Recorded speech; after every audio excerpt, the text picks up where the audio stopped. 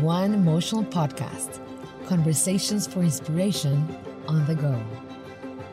We offer on-the-go inspiration because our whole heart is set on beauty and our best bets are set on art.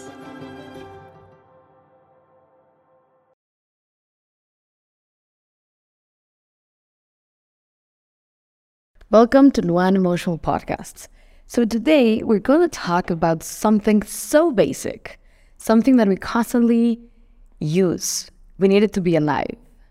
We need it every second of our lives. When we feel anxious, it changes. When we're depressed, it changes as well. When we are happy, it changes. It's something so useful for humans, for animals, for mammals. And it's rarely talked about. So that's why I want to take the moment to do this episode on breath. What is it and why we need it so much? And more importantly, why are we breathing so wrong? So I'm going to base part of the conversation in a book that I read about, written by author James Nestor. The book is called Breath, The New Science of a Lost Art, and it was released in 2020. And well, there's nothing more essential to our health and well-being than breathing, right?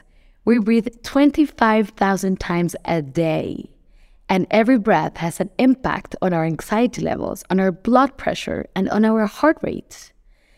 So we're going to talk about and discuss a little bit about the science behind why humans have lost their ability to breathe correctly. Losing this ability has impacted on our physical health and impacted on things like our jaw shape and the space that we have inside our nose for breathing. So, based on this book, Nestor tracks down men and women exploring the hidden science behind ancient breathing practices like pranayama, sudarshan kriya, and tuma. Plus, we're going to discuss how we're going to put our own body to test by volunteering in new experiments investigating breathing techniques' impact. Okay? So, the most important thing, and number one thing that I want to pinpoint, is breathing through our nose, not our mouth. So, if we're running, I've seen many people, breathing through our mouth. If we're sleeping, I've seen lots of people, if you snore, if you have sleep apnea, then you might be breathing through your mouth. Nearly half of all people are chronic mouth breathers and are chronically stressed and exhausted as a result of this. So we're going to discuss about how inhaling through our nose can trigger different body hormones than if you breathe using your mouth. So in the book, James provides a different variety of studies supporting the benefits of breathing through your nose. Specifically, breathing through your nose can lower blood pressure, help maintain a steady heart rate, and even help with memory consolidation. In contrast, mouth breathing is the single biggest predictor of teeth cavities. I had no idea that breathing through your mouth was related to having more teeth cavities. And for me, for example, I've had lots of teeth cavities, and I went to the dentist many times, and he was like, what's going on with your teeth? Like, do you eat lots of sugar? I was, no. Do you, I don't know, he was asking like so many questions, and I realized that one of my things that were happening to me was that I was breathing through my nose at night. And because breathing through your mouth has a greater impact on the likelihood of teeth cavities than sugar and not brushing your teeth. On top of this, we can associate how our misaligned jaws, could be causing also mouth breathing. And out of the 5,400 mammal species, humans are the only ones that suffer from routinely misaligned jaws. So, this is something quite interesting because I discovered this mouth tape. It could be any tape. It could be masking tape. It could be any kind of tape that you have. And you could put it, it's kind of like this Chaplin kind of like mustache, but instead of like being between your lip and your nose, just put it between your lips. And the idea of this is for you, when you go to bed, for you to seal your lips, and that forces your nose breathing. And many people could say like, oh no, my nose is congested and, many other things, but also your nose might be getting congested because you're breathing through the mouth.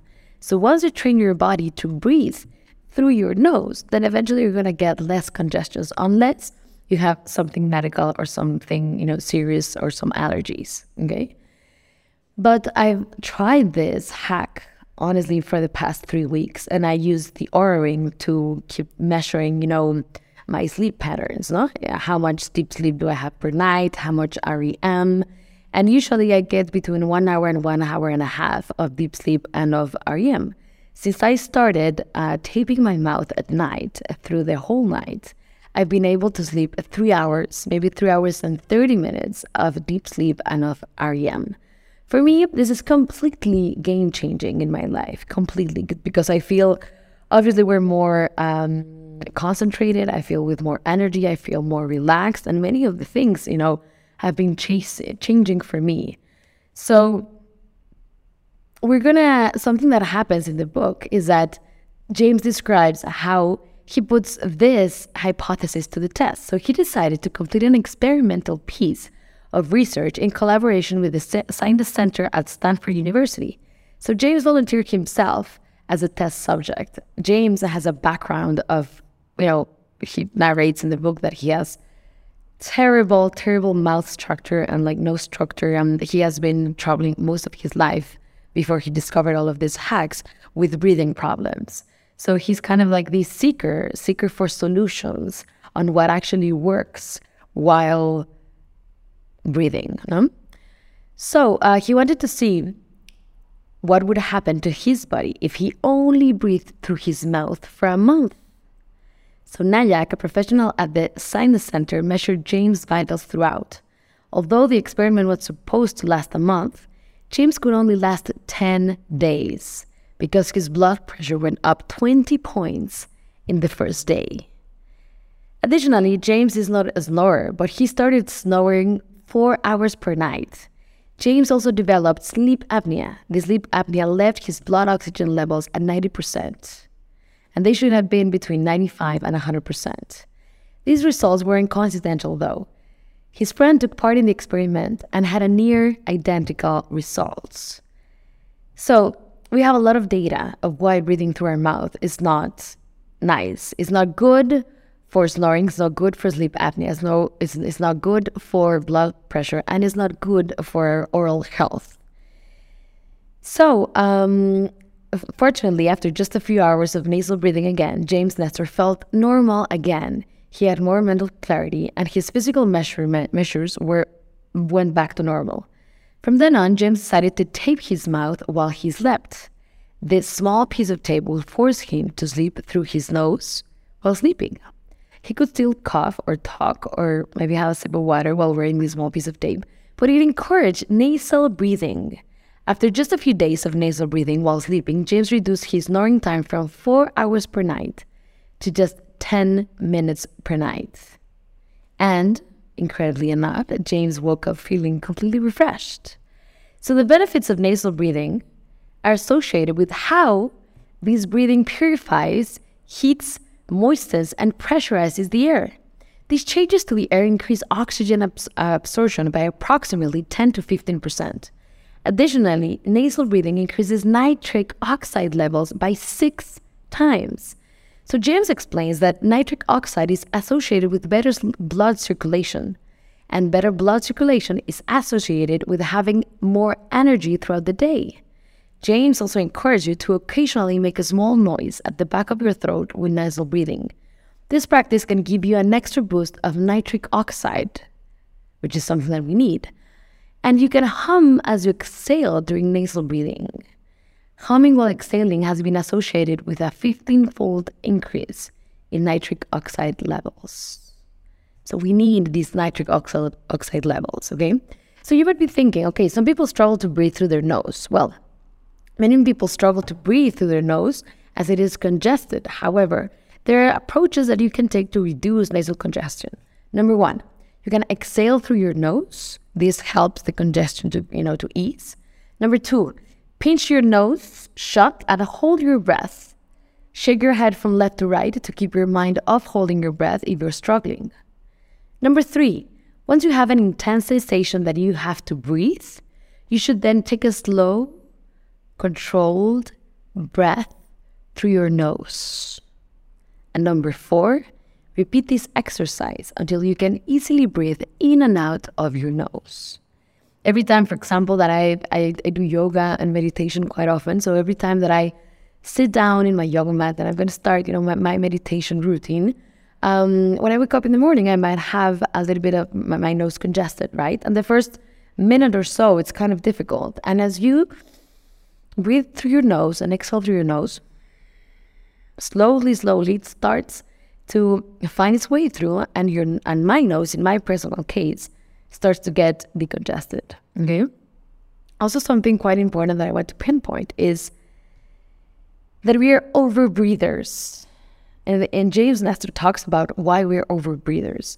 And we need to try and breathe less rather than more. And it might sound funny because we're constantly told to do the opposite, kind of like breathe more and constantly, doing different types of breathing techniques of breathing more. But let me just bear with me for a second until I explain this. So when you take in fewer breaths per minute, you take in more carbon dioxide. And higher levels of carbon dioxide in the body is associated with greater oxygen absorption. So oxygen molecules traveling in red blood cells want to travel to parts of the body with a high concentration of carbon dioxide. So when oxygen molecules leave an individual's bloodstream to move to a tissue cell, a carbon dioxide molecule will leave the cell and move up the bloodstream. So the optimal levels of carbon dioxide encourage optimal levels of oxygen absorption. As contradictory as it might sound, the more carbon dioxide we have in our body, the more absorption of oxygen that we get. And the easiest way to build up carbon dioxide levels in our body is to breathe lighter and less frequently. So the average American takes 18 breaths per minute. The idea here is try breathing just 6 times per minute, as studies have suggested that this can increase carbon dioxide levels by up to 25%. So I want to encourage you and invite you on this, let's try this together. Let's try tipping our mouth at night. Let's try breathing less and slower, no? And let's see all of these kind of like benefits that we find. If you don't find any benefits, perfect. You can quit it, Always you need to do what resonates with you more. Whatever makes you connect more with your body, okay? Also the third point that I want to pinpoint in this podcast is the symmetry between the inhales and exhales, because studies show that symmetrical inhales and exhales produce maximum benefits, okay? So the best technique will depend, of course, on whether you're exercising, relaxing, or trying to sleep. Although James accepts that he has not found a magic formula per se, there are some techniques he has found to be more effective. And one of these is symmetrical breathing. So the recommendation is inhaling for 5.5 seconds and then exhaling for 5.5 seconds through the nose. This translates to about 5.5 breaths per minute. These breathing patterns are very similar to those used during religious chants, such as in Buddhism. And, for example, we have many health benefits. There's lots of research of this type of breathing. Because, for example, one of them is that it helps heartbeats to be more consistent. So the idea is to inhale for 5.5 seconds and then exhale for 5.5 seconds through your nose. So we're going to do a quick exercise. So inhale, 1, 2, 3, 4, 5.5, and exhale through your nose, 1, 2, 3, 4, 5.5. Inhale, 1, 2, 3, 4, 5.5, and exhale, 1, 2, 3, 4, 5.5. You can continue like this and try and start to see all the benefits that this can have. The fourth point that I want to mention here is that exhaling slowly can help you relax. So if you measure your heart when inhaling, you will find that your heart speeds up. Then, as you exhale, your heart rate will slow down. So exhaling is a parasympathetic response that is essential for conserving energy. And parasympathetic responses slow down the body's automatic response systems. So as you inhale, your diaphragm lowers and pulls blood into your thoracic cavity. And as you exhale, the blood flows back through the body and calms your mental state. So we tend to breathe quickly when we're anxious or stressed. And this type of breathing is not efficient. When we breathe quickly, our lungs are only absorbing approximately 1/4 of the oxygen from our breaths. Then, the rest of the oxygen and carbon dioxide is exhaled. Now we're going to jump into our fifth point. Our lungs can be strengthened like muscles. That's a fantastic thing about the human body, is that we can train our muscles, we can train our brain, we can train our eye, we can train our ear, we can train so many things because we're so fortunate to be living this wonderful and amazing human body that it's a walking miracle. So this is something that we all can do. So many people will believe that the lungs they're born with cannot be changed. However, this is way far from the truth. For example, we have free divers. They have much greater lung capacity than the average person. Herbert Nietzsche is a perfect example of this. Herbert has a lung capacity of 14 liters, which is more than double of the average male. He was not born with large lungs. Instead, he trained them through free diving. So he improved his lungs capacity by exercising his lungs like a muscle. So to improve your lungs capacity, you should be aiming to partake in moderate exercise like walking or cycling consistently. Plus, occasionally doing some exercise that gets you breathing deeper and your heart rate up. So how making these small changes can boost our lung size by up to 15%. Plus, aiming to breathe deeply will also help our lung capacity increase. So this is something that we all can do. So maybe, we can put 10 minutes per day to breathe in this 5.5 second of inhaling and 5.5 second of exhaling and try to see the benefits. Because something quite interesting is that anxiety and shallow breathing are interlinked. And as you know, here in One Emotional podcast, we talk a lot about emotions. So anxiety is a key topic for us.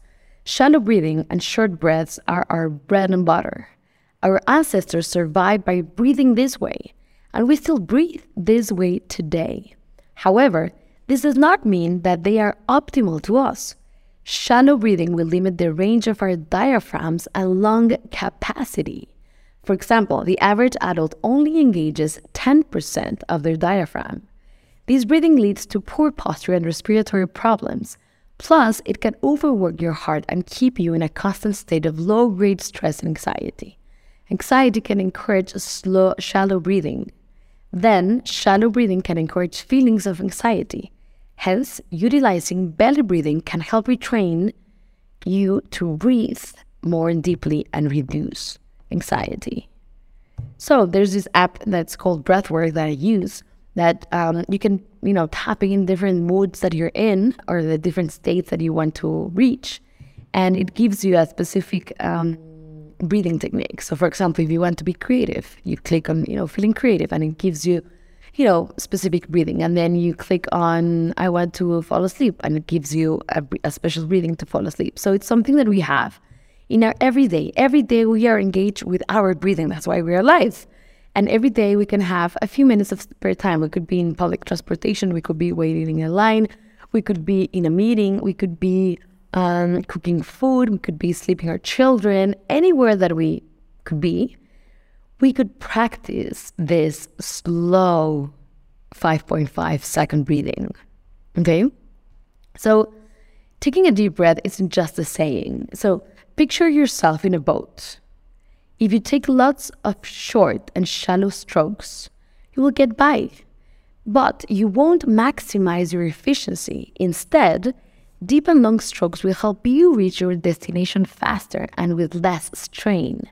You want to make things as easy as possible for your body. Therefore, taking deep and long breaths will be more efficient and less tiring for your lungs. And the last idea that I want you to leave this podcast with is breathe less to live longer. So the longest living animals have the lowest heart rates. And you can see this with Oura Ring, and you can see it with, any fitness tracking device that tells you your heart rate variability. It talks a lot about this. And all across the animal kingdom, breathing and lifespan are in proportion. Elephants are some of the longest living animals, and they only take 4 to 5 breaths per minute. Similarly, we see, for example, alligators. They only take 1 breath per minute. In comparison, we have dogs, cats, and mice that they take many more breaths per minute. Subsequently, they live much shorter lives than elephants and alligators. And humans sit somewhere in between elephants and alligators and cats and dogs for both breath rate and lifespan.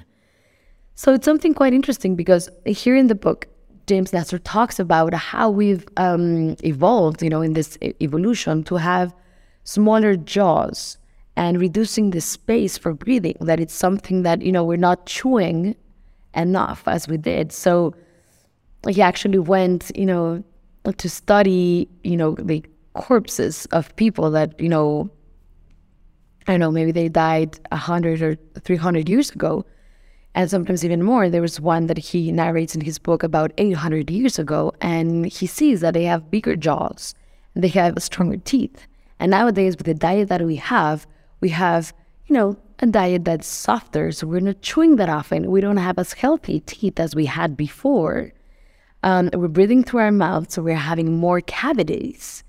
And we're having a lot of sleep problems and anxiety and depression problems. So this is an invitation to explore with us, to explore with the Luan team, explore with myself. I'm in this journey of exploring how to breathe better. What has been life-changing for me, as I mentioned at the beginning of the podcast, was mouth tape. It was completely life-changing for me. And the level of rest and the level of energy and memory and concentration that I've seen in the past 3 weeks, it's completely outstanding. And it's not only that I feel it, but I also have the metrics that is measuring it constantly. So this is an invitation. Jump with us, and let's explore this together, because if we can find a way to feel better, to have a better lifestyle, to be more healthy, well, why not do it? And more importantly, why not share it? Right? Sharing is caring, and this could be a piece of knowledge that could help someone that's struggling a lot with sleep, and the sleep could be causing many other different problems. So let's explore together in this breathing journey and share your experiences with us in our Luan's social media. Thank you so much, and I hope you start exploring with your breath.